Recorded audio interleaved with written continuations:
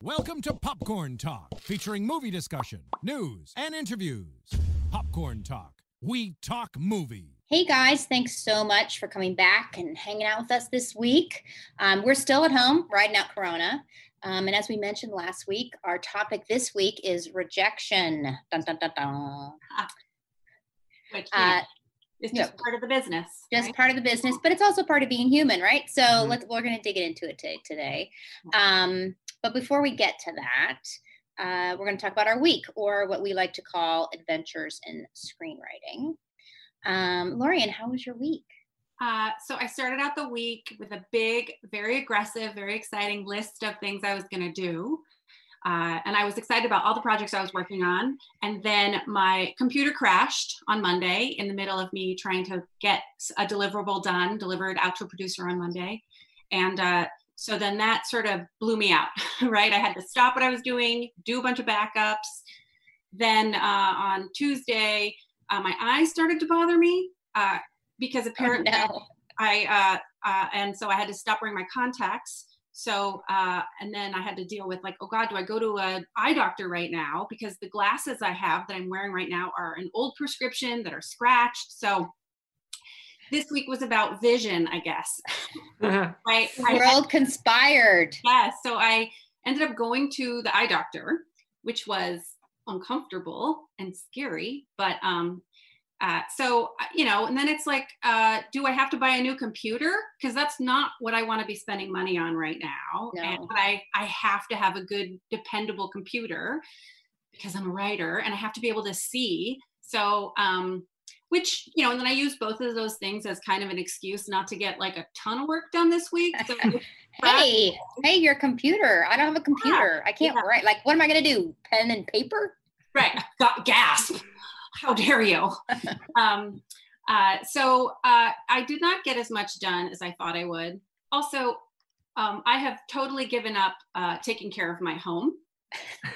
So, you know, I don't know what's happening here, but it feels really, everything just feels like it was bound to fall apart this week in a way. So I'm trying not to beat myself up about it. No, just get back up. Just get back up on the horse, man. Yeah, and I still have my list of all the fun things I'm going to do this week, but I'm going to do them next week or this weekend.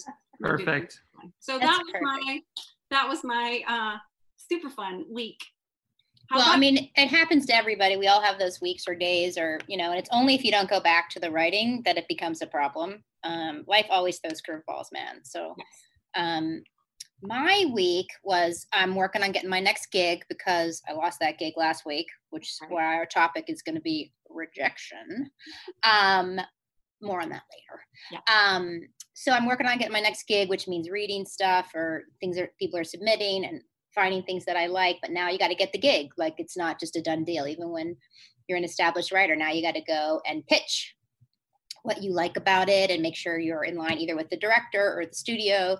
So I'm doing that, which, you know, is a tremendous amount of work, potentially either because I decide as we get further in, oh no, this isn't for me, or I'm not the right fit for them, or what I want to do is what they want to do. So there's always a tremendous churn going that you just have to put aside the hours that you're working in terms of your worry, right, about time is money kind of thing.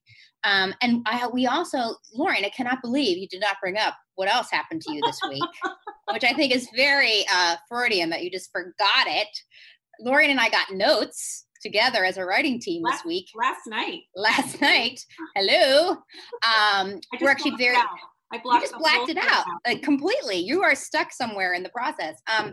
We're very, very lucky and part of a writers collective of very established writers who we read each other's work. It's now gone to Zoom. It was more fun when we could all get together and drink and eat, but now we do it on Zoom. And Lauren and I put our project up last night. I was very nervous, I have to be honest, before. I literally had a stomach ache, and these are people that I deeply, deeply respect and admire.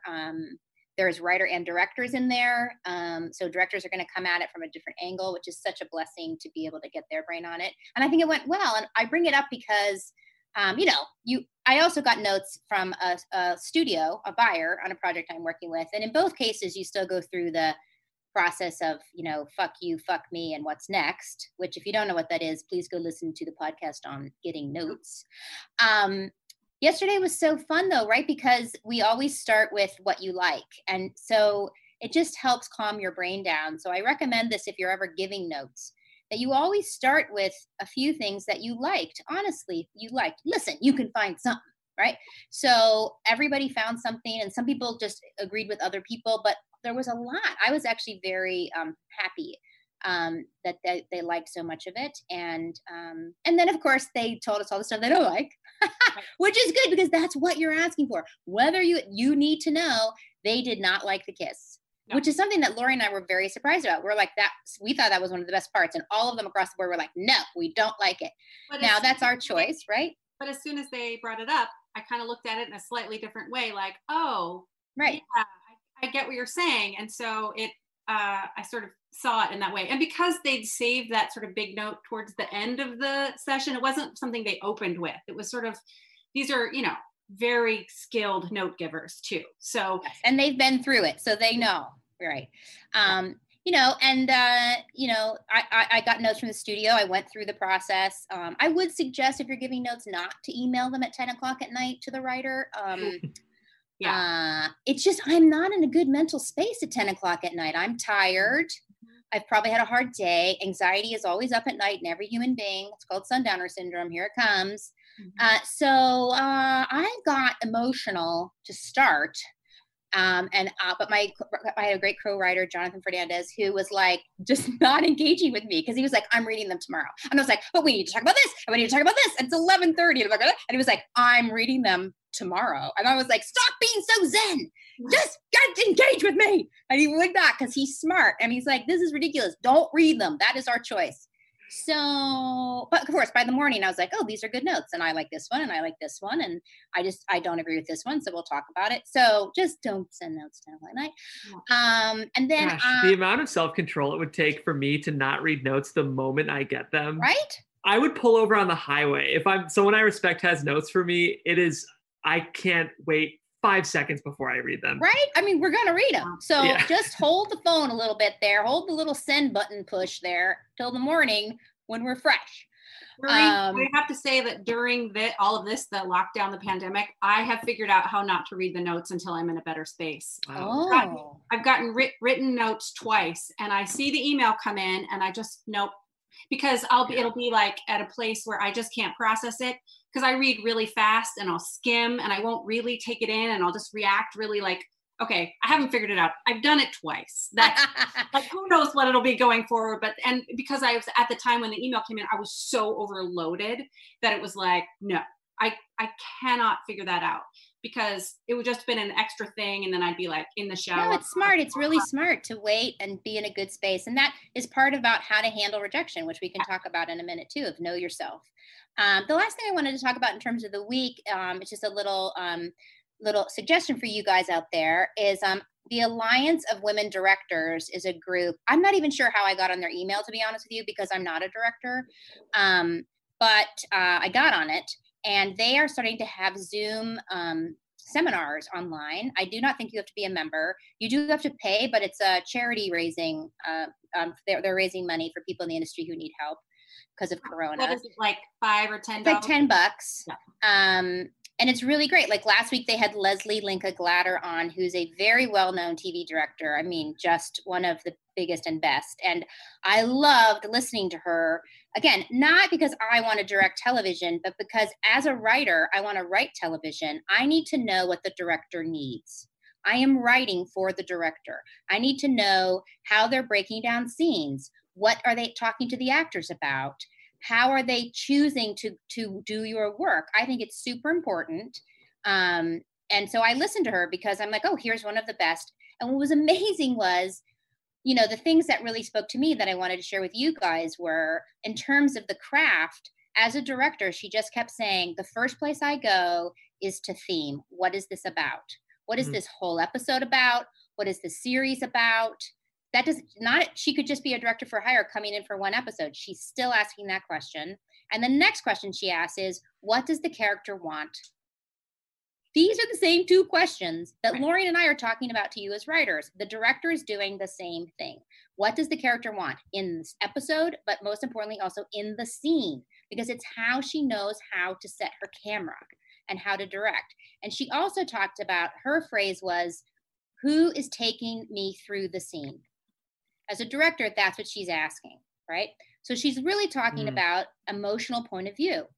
She said, of course, sometimes you will be objective, and she will make that choice as a director, and the script will inform her of when she needs to go into an objective point of view. But she's also asking, which character is taking me through the scene? And as a writer, I really, really think about that. Emotionally, who am I going through the scene with, right? Where is the emphasis? And I just think that's a really good thing to think about, because directors are going to ask it, actors are going to ask it, everything you're laying down, that question of what is this about? What does the character want? Who's the emotional point of view? Every crew member is going to be asking those questions. And then in terms of process, it was really great, because she was like, okay, this woman has been directing for, I don't know, what, 20 years. She's done every show. She's executive produced shows. I mean, you can't get bigger and better than Leslie Lincoln Glatter. And she said every new project still, her first step is panic. And I was like, woohoo! So such a relief, right? That's just part of the process, man. And that her response to panic is prepare and then stay open to opportunity. So she is super prepared. She knows every shot. She storyboards a lot. She knows what's going to happen. And then she goes in and is ready for the challenges of the day. Like, guess what? You can't get that crane, or whatever happens to her, or the opportunity that's arising because somebody has a great idea. Like, she's open to possibility even as she prepares. And I think that is the same in writing. You have to prepare. You have to do your work. You have to outline. Let's just use it in outline. You have an idea. You churn it up. You maybe do a puke draft, but now you outline, and now you've got this beautiful outline. You've gotten notes on it. You've rewritten it, and you go to draft, and suddenly new possibilities open up in the story. It just starts coming up, new opportunities, and you can adjust to it, right? So I just think it's amazing and wonderful that the process continues now from the writer now to the director. We're all kind of doing the same thing. So I highly recommend, it's the Alliance of Women Directors. Mark Guggenheim is up this week. He's going to talk about directing, but also being a showrunner, which I think will be super interesting. Again, if you're going to want to write for television, listen to what showrunners are thinking, listen to what they need, because you're going to be on their staff someday, and you need to understand what they need. And also, you're going to be a showrunner someday. So, right? Come on, let's be positive. That's what's going to happen.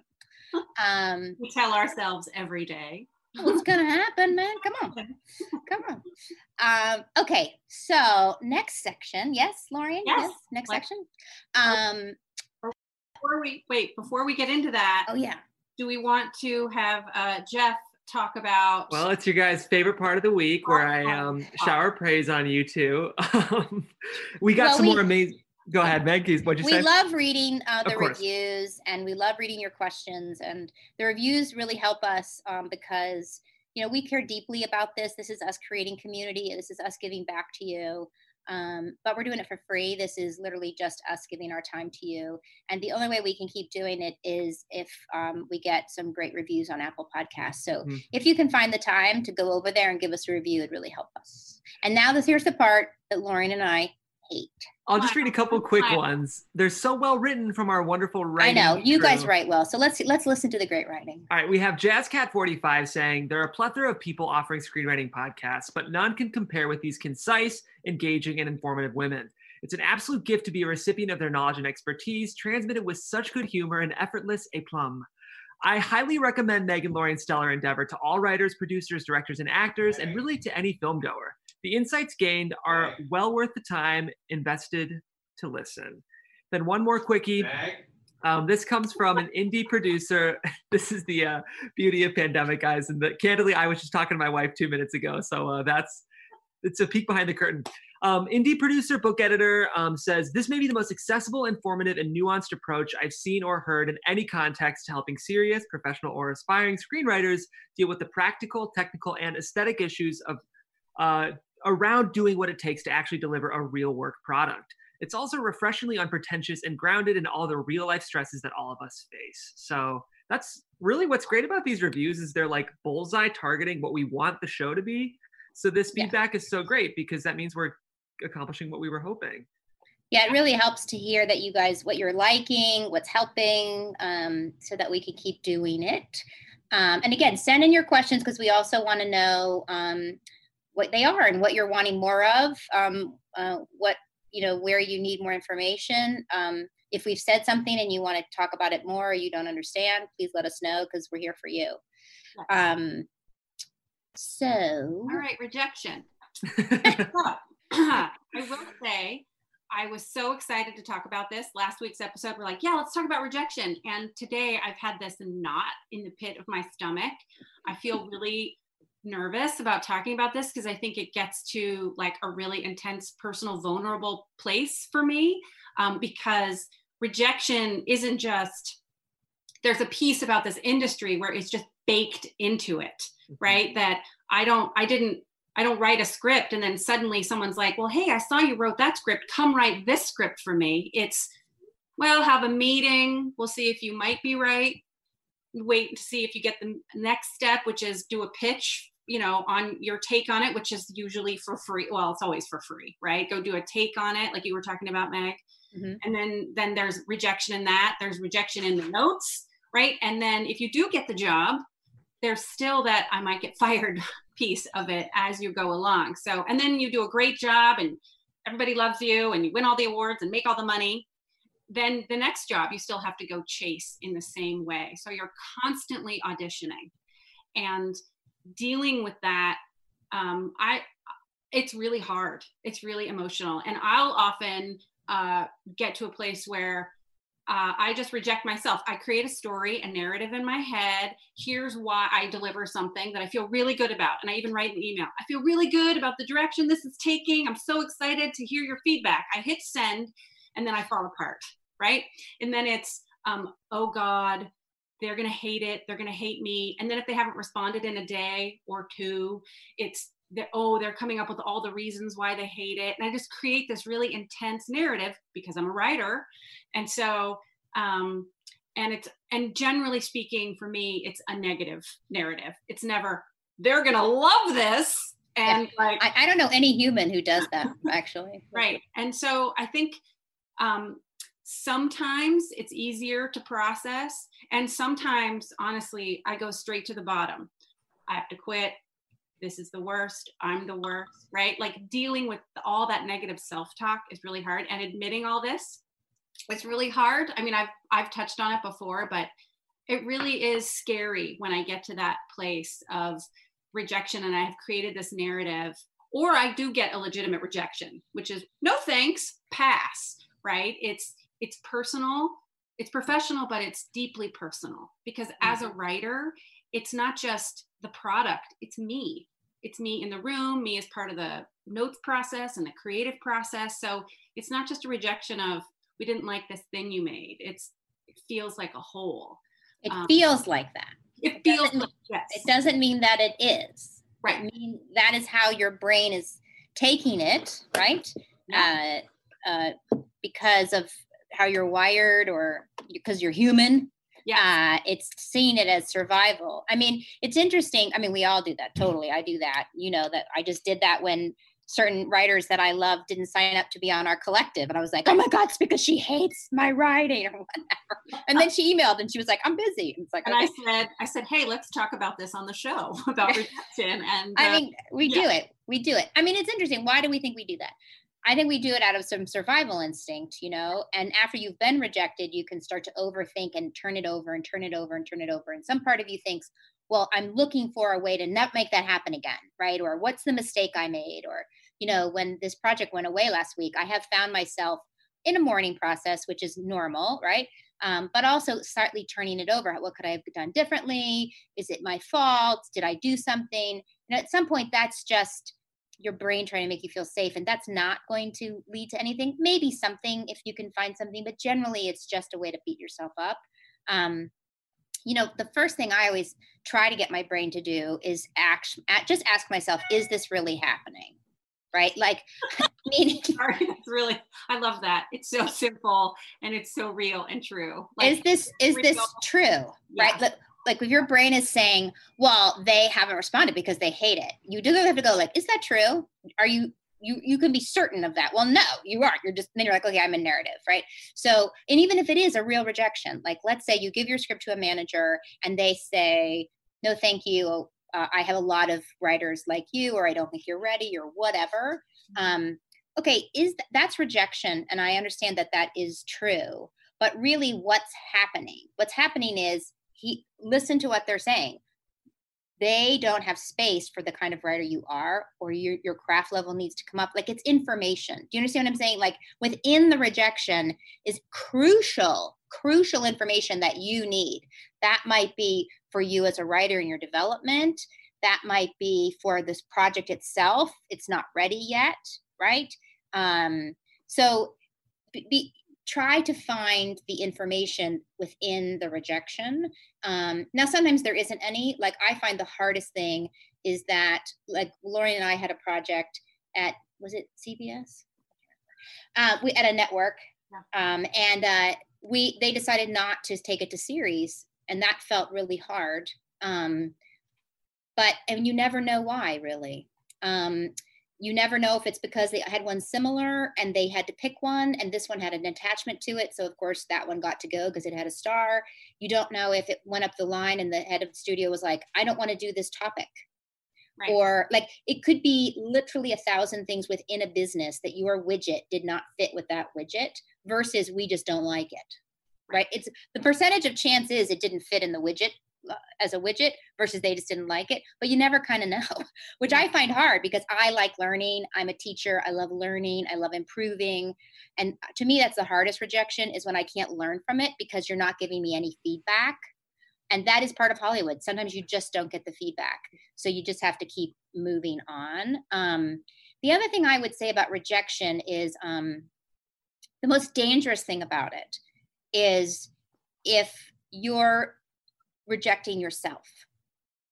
If you take the rejection and use it as a way to reject yourself, now it could be damaging, right? Because if you start doing that, really then you're going to stop, you could stop writing, right? You could start self-sabotaging. You can literally become a rejection addict. Like, you start self-sabotaging because it oddly feels safer than succeeding, or whatever reason you're doing it, right?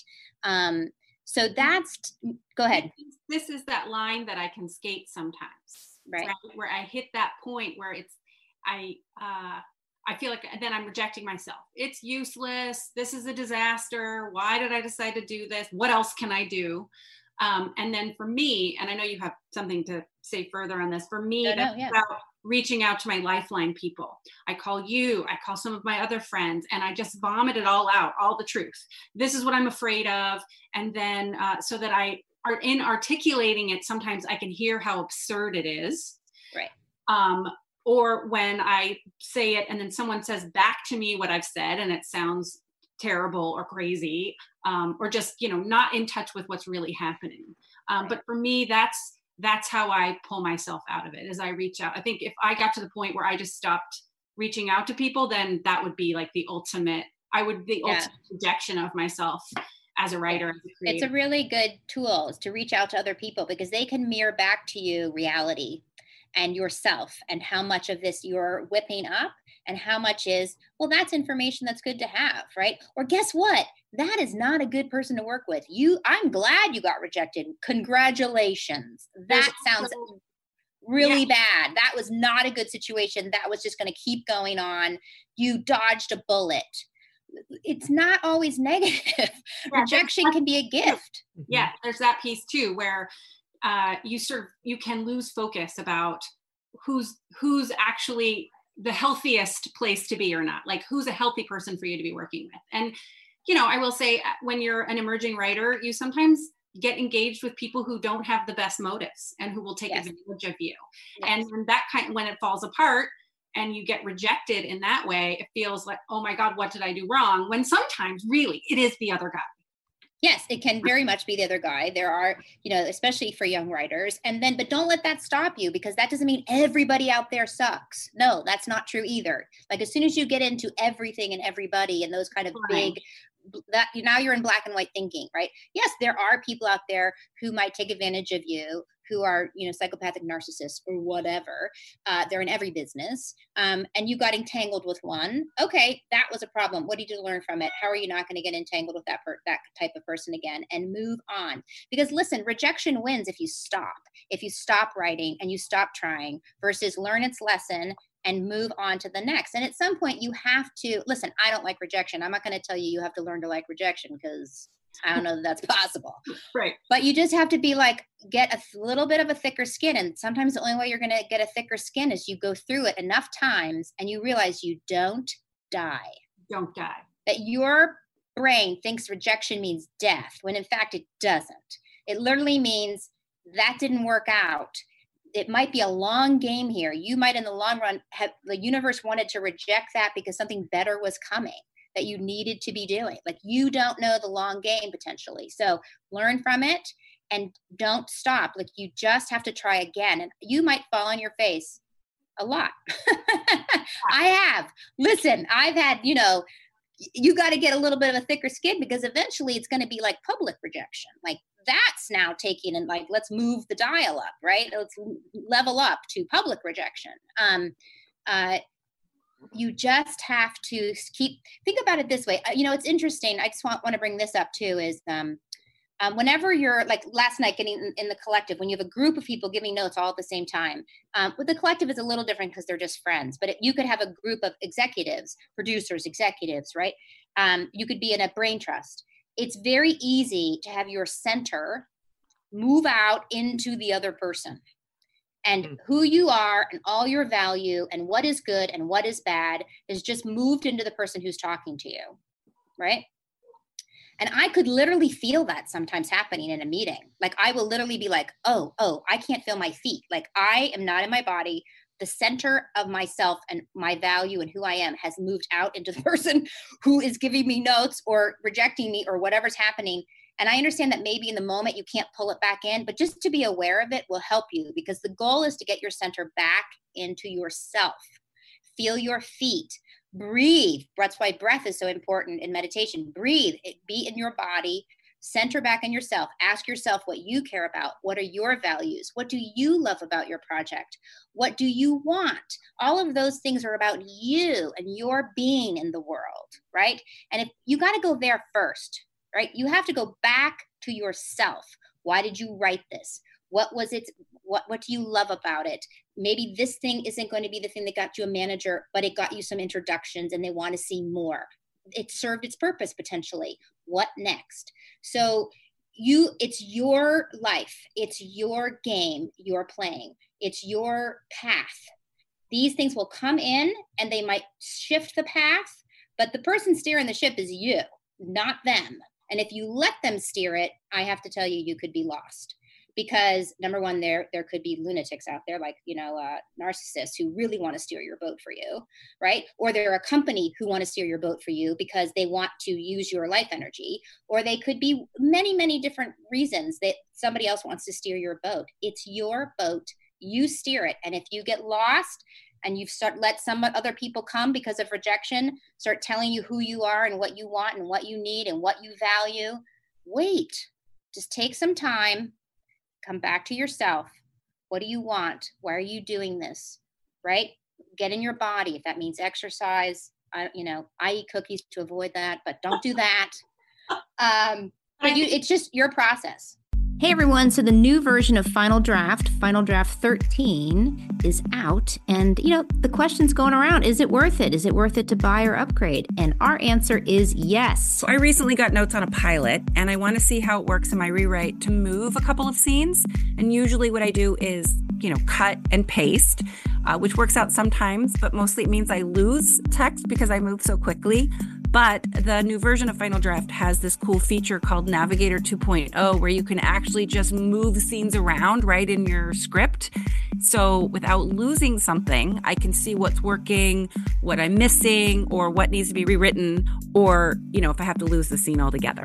But it's really, really helpful. And What's most important to me about this is that I'm not losing anything. Woohoo! Yes. I am laying out a new project and I want to card it, and I can now do that inside of Final Draft, and it's now a super easy way. You can take those cards and then make them into an outline with a simple drag and drop.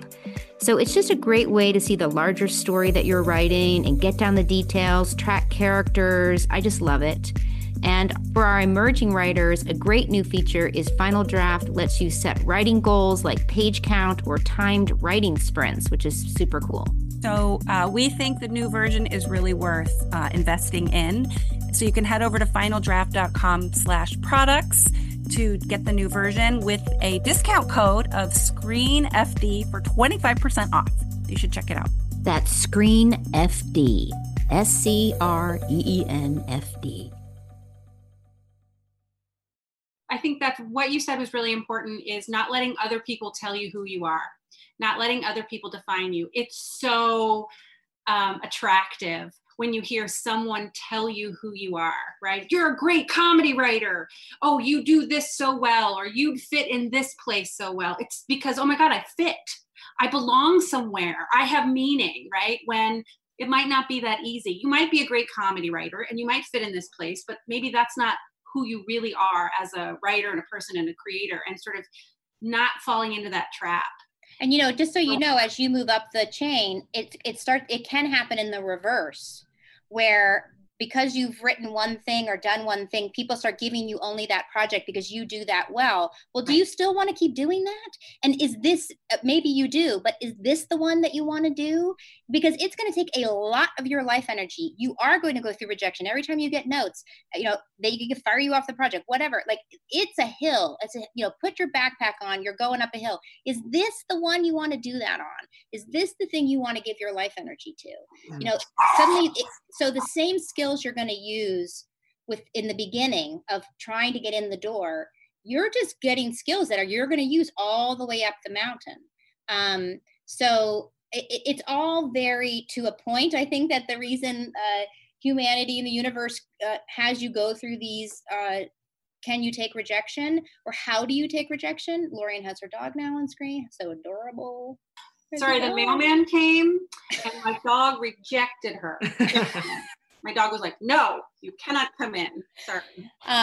So, listen, just know if you, rejection is going to happen. It's part of life. It's part of this business in a big way.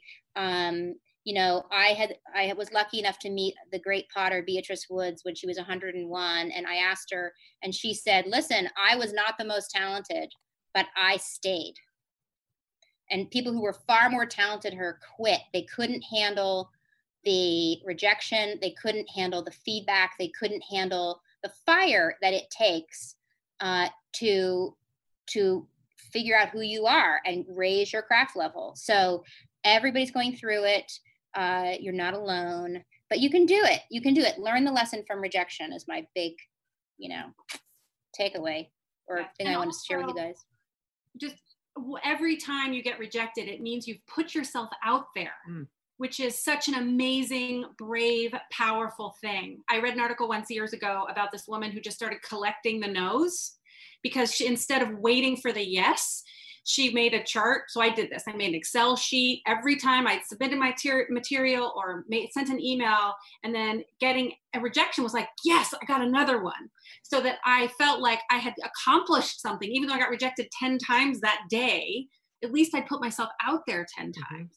So there's power in that, right? So it's not just, taking your heart and throwing it outside your body and waiting for someone to stab it. It's, you're putting your heart out there, and that's what. And you will get feedback, and you should listen to the feedback. You decide for yourself if you want to take it. But I know novelists who, yes, they papered their wall with the no's, but then suddenly the no's where we want to see your next one, or the no's start to be real letters going back and forth, and we don't like this and this and this. And then she went to the book and she was like, oh my God, they're right. And so she rewrote the book and rewrote the book and rewrote the book. It was, just like in storytelling, the antagonist is the one bringing the consciousness to the protagonist. The antagonist is the only person who can wake up and transform. You are the protagonist of your story. These things coming at you can feel antagonistic, but they are actually gifts coming to say, what you need to know, how to wake you up, how to improve your craft, how to improve you as a writer. So it can, listen, of course, it can suck. But yeah. If you give yourself some time and then just get to the next step, right? Of what do I have to learn? What do I feel? What do I want? What's the next step? And get to the next step. Where's the next thing? Is it the next script? Is it the next idea? Is it going out to the next rep? Whatever it is, get to the next step. Yeah. I really resonated with what you just said, Lorian, about collecting the no's, because like, what a privilege to get a no. You know, I mean, like someone engaged with your work. There's so many writers who are dying for anyone to read what they're reading. So every time you get a rejection, someone honestly and earnestly engaged with what you had written. So like in some ways, that's a huge privilege because your stuff is getting read. Our CCO, Kevin Undergaro, talks about rejection being protection, which I think is a really valuable way to look at it too. If you've written something and you feel like it's totally ready and it's yours and someone doesn't want it, you don't want to be working with that person because they don't see the same thing you do. So you're being protected in that moment because you're committing to this future with someone that needs to love this baby the same way you do. And it might be protection because your baby wasn't ready. Like the thing you had written wasn't ready. So if you were moving forward with that, and again, spending potentially years of your life with this, maybe it wasn't the time. Mm-hmm. Yeah, totally. And, you know, at some point, you know, you just have to become a dog with a bone. You just have to be like, okay, I don't accept that no, not to that person, but to yourself, right? Like, okay, I'm going to do something else. You know, like when I had that disappointment last week, I did give myself a couple of days. But then I was like, okay, what's the job? What's the next job, right? Like I have these things that are possibilities. Let's go. Let's dive in. It helps. It helps as a balm, right? To just go back to the writing, just go back to the storytelling. That is what you're built for, right? So go back and be a writer.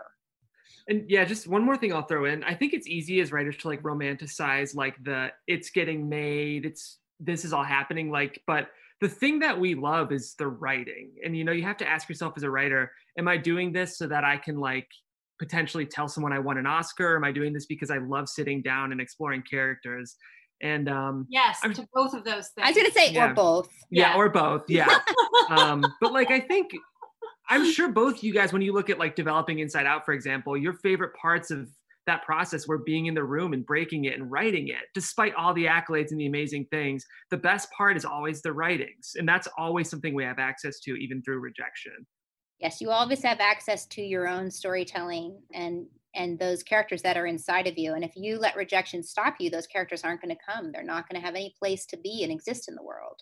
So just go back to the writing. And if that voice, that rejection voice shows up in the writing, listen, guys, it does not have a seat at the table. It cannot create. It doesn't know how to create. You know, it knows how to judge. Don't let it come. You know, there's a difference between judgment and constructiveness, right? You make sure the voice in your head, if it is arriving at your table, is constructive, i.e., look here, asking questions. Have I pushed enough? Could this be, you know, could I do this better? Those are constructive questions. They're supportive questions of your craft. You suck. This just sucks. Nobody's ever going to buy it. Why am I even doing this? That's judgment. They don't get a seat at the table. And if they show up, just tell them, not now. I need a half hour. You just go sit in the corner. Okay. They don't get to come. And that's an act of bravery, right? Moving past that voice. It's really hard because of the story that you've told yourself that those things are true. And so it's really hard. And I don't know what the answer is. I feel like I get knocked down, I fall into the pit, and I climb my way back up with help and support. And sometimes I check out for a day, right? But it is, you have to keep crawling back out of that pit. Yeah, and getting better. Just get better. Just keep going, get better, raise your craft. And I would love the idea that one day there's no pit to fall into and that I never fall into the pit. But I think that's just not going to happen. So I have to strengthen my pit navigating muscles, I think. You know, Lorian, you and I saw even at places like Pixar, where there are literally people who have won multiple Academy Awards and geniuses walking around. They truly are some of the genius people of our business. They have pits too. Everybody doubts everybody, because that is creativity. That's where it's coming from. It's coming from the vulnerability. That is artistry. You Yeah. can't have one without the other. It doesn't work. You can try, but I'm telling you, it ain't going to work. It is the art. The pit is also the well. Yeah. Which So is so fun. Yay. that's why bravery artists have, that's why it's artistry, right? It's Yeah. artistry. I watched a TED Talk this week with Eat, Pray, Love author Elizabeth Gilbert. I don't know if you guys have read any of her stuff or listened to any of her speaking, but I love her thoughts on creativity. She wrote Big Magic, which is a book I'd recommend to like everyone. But Oh, that's good. yeah, this TED Talk is about the idea of genius. And like nowadays, we tend to think of genius as this implicit thing where like some people are geniuses and some people aren't. But in ancient times, they talked about how genius was this idea, this kind of elusive thing that would sometimes meet you and sometimes not meet you. So she says it much more eloquently than I am, and I definitely recommend the TED Talk. But the idea is we need to show up every day, and sometimes genius will choose to show up with us, and sometimes it won't. But even if it's not doing its part of the job, we have to do our part of the job and show up. Just show up, guys. Yeah. Still showing up. Good. Should we do our questions? Do we have time to finish the question from last week? Yes. Yeah, we've got 10 minutes. You guys just froze for a second, but I think you asked if we have time for the questions. Yes. That's what we asked. Great. We have 10 minutes. Great. So, do we remember the name of the gentleman who asked? We only answered his first half of his question. I'm looking it up right now, like I said I would at the beginning of the show, but let's start. Okay, I'm pretty sure it was Scott, but we're not sure. But we're gonna give credit where credit is due. Yeah.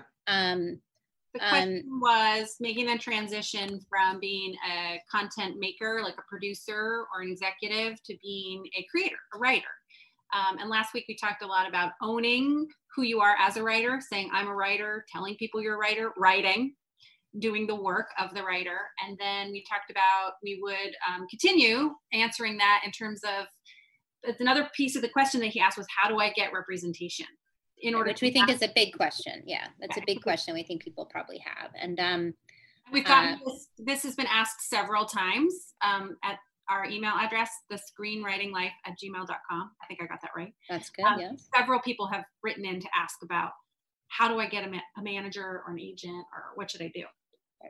And to get an agent is hard. I'm not going to whitewash it or tell you that it's easy. It's not easy because there's limited agents and managers, and they're all looking for top of the line craft and writing. And ultimately, what are they looking for? They're looking for something they can sell, right?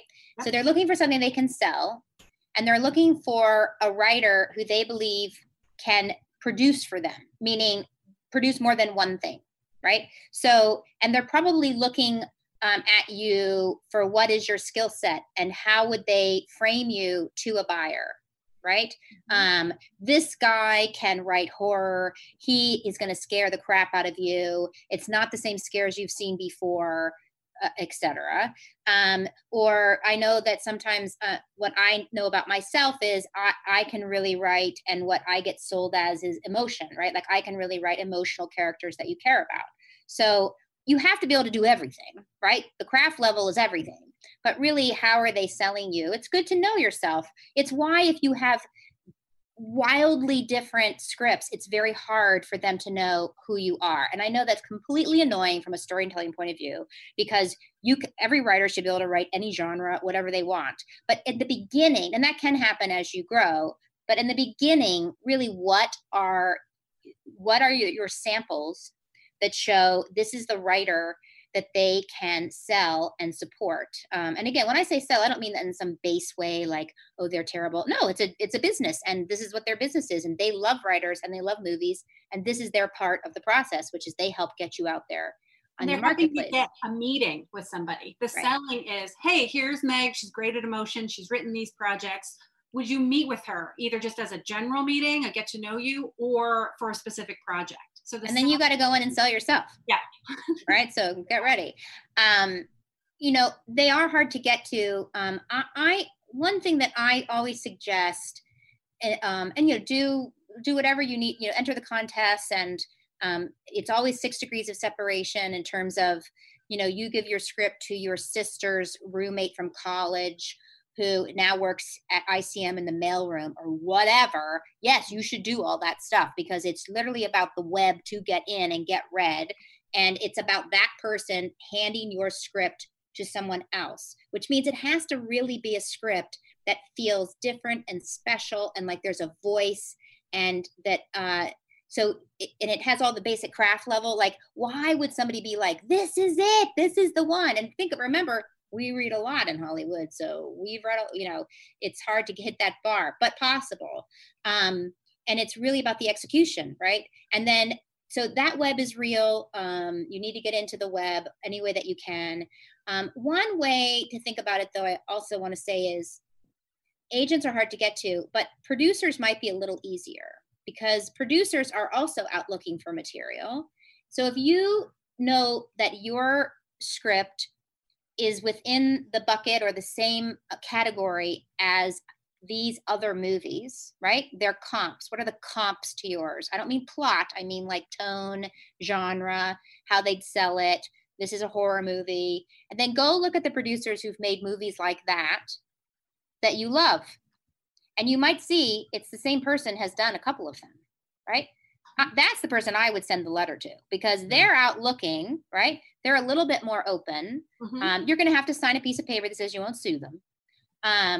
But them calling an agent is a much better idea than you calling them, because that agent knows that producer. They know they have taste. They know what their taste is. They trust them. Right? Like, I got an agent, not because I had been a producer before, but because I knew somebody who loved my writing and she was a producer, and she called somebody that she loved, a manager, and said, you have to read this. I think she's got talent, and blah, blah, blah. So it works the same way. So in terms of specifically for our questioner, because he's in the business and he does have that web set up, right? It's now about also having the product. He asked specifically, how many do you need? I think at least 2 full scripts, at least.